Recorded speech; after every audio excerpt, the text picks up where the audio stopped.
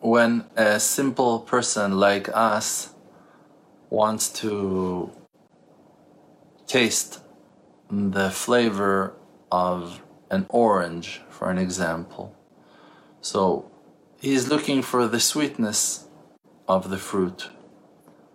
But while he's looking at the fruit itself, he immediately runs into the outer layer of the peel, and he cannot reach into the sweetness of the fruit itself until he will remove the peel, will take it off. And then when he's removing the peel, he's still not in that layer of sweetness, of the great flavor and taste of the orange. He has more layers to break. There are layers of separation that are covering the sweetness in thousands. You can break that orange into the parts that he's built of. Excuse my English not to know that word, of those slices, of those parts. But even when you cut them out and you try to bite into the fruit itself, you're gonna run into deeper layers of small tiny bags that inside of them you will see other smaller, tinier bags that are holding juice. And that is not really juice. It's also smaller, tinier bags that are holding cells within them. And if you're gonna break those particles more and more and more, you're gonna find yourself in between the atoms that are making all the system of physicality moves. And you're gonna understand that you have not reached the core itself.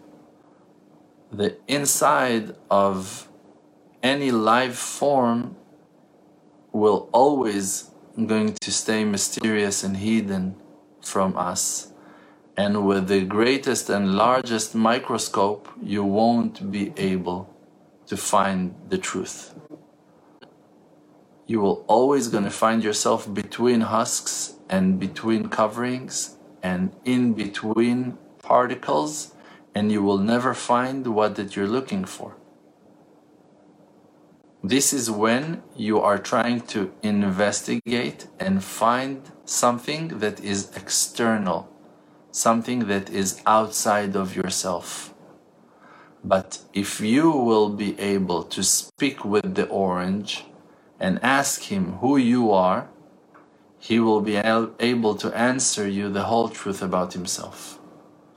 The orange itself knows who he is.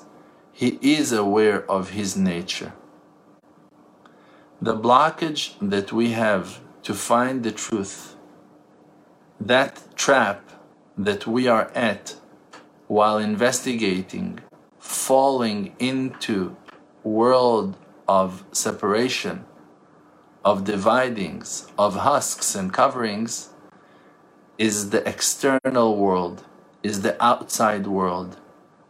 But when you are investigating inside yourself, there you can find the unity and the oneness of your being.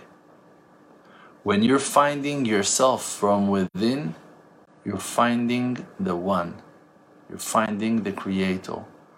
But when you try to look outside, it's true, you can explore to great distance. You can see billions on billions of particles that combines infinity, but you will never be able to complete the picture, to see it all, to count them all, to realize their essence. You won't be able to do so.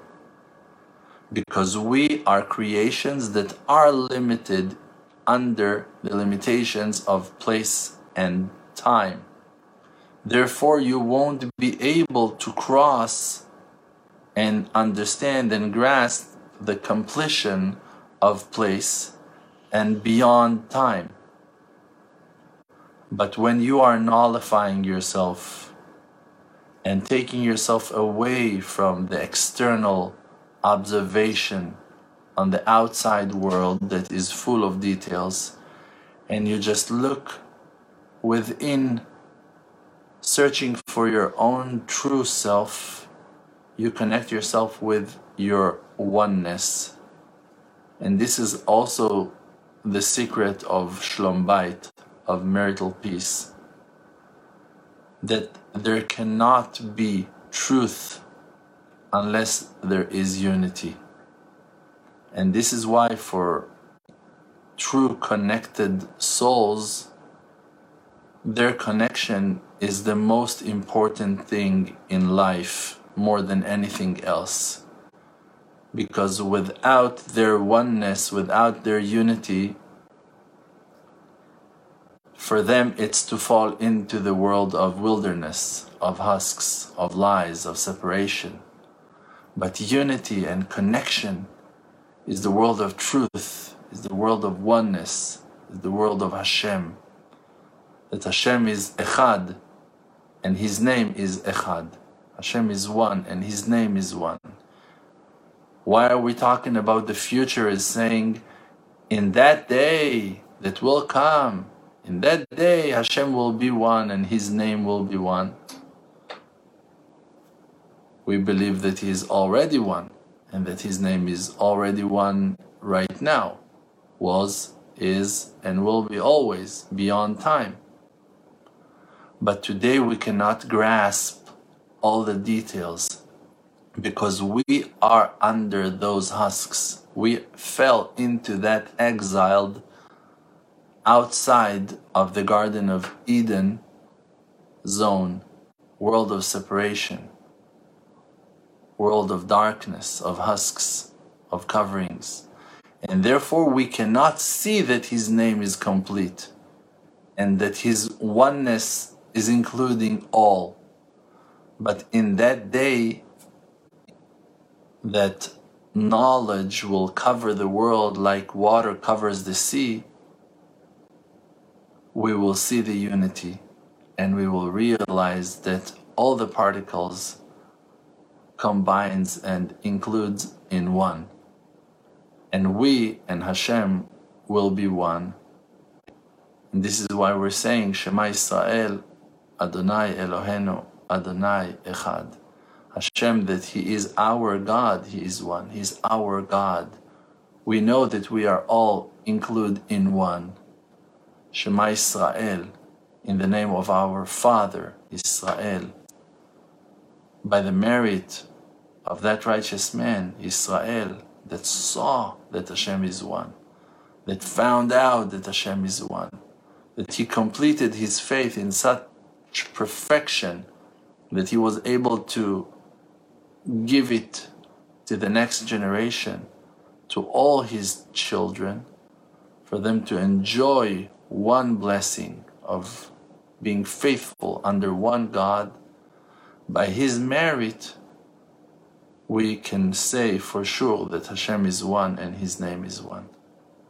May the blessing of Yaakov Avinu protect us all and heal us all and wake up all the souls of all our siblings, the ones who forgot who they are, the ones that we forgot who they are. May we all join and be reunited under the wings of the Shekhinah, in unity, in greatness, in honor, in truth, in love, in respect, in health and happiness, in our days. Amen. This is Dror Moshe Kasuto. Glad you've been listening. The Emunah Project is a non-profit dedicated to producing faith-based media like this podcast. To support our work and to see all our activities, books, and services, visit emunah.com. That's EMUNAH.com.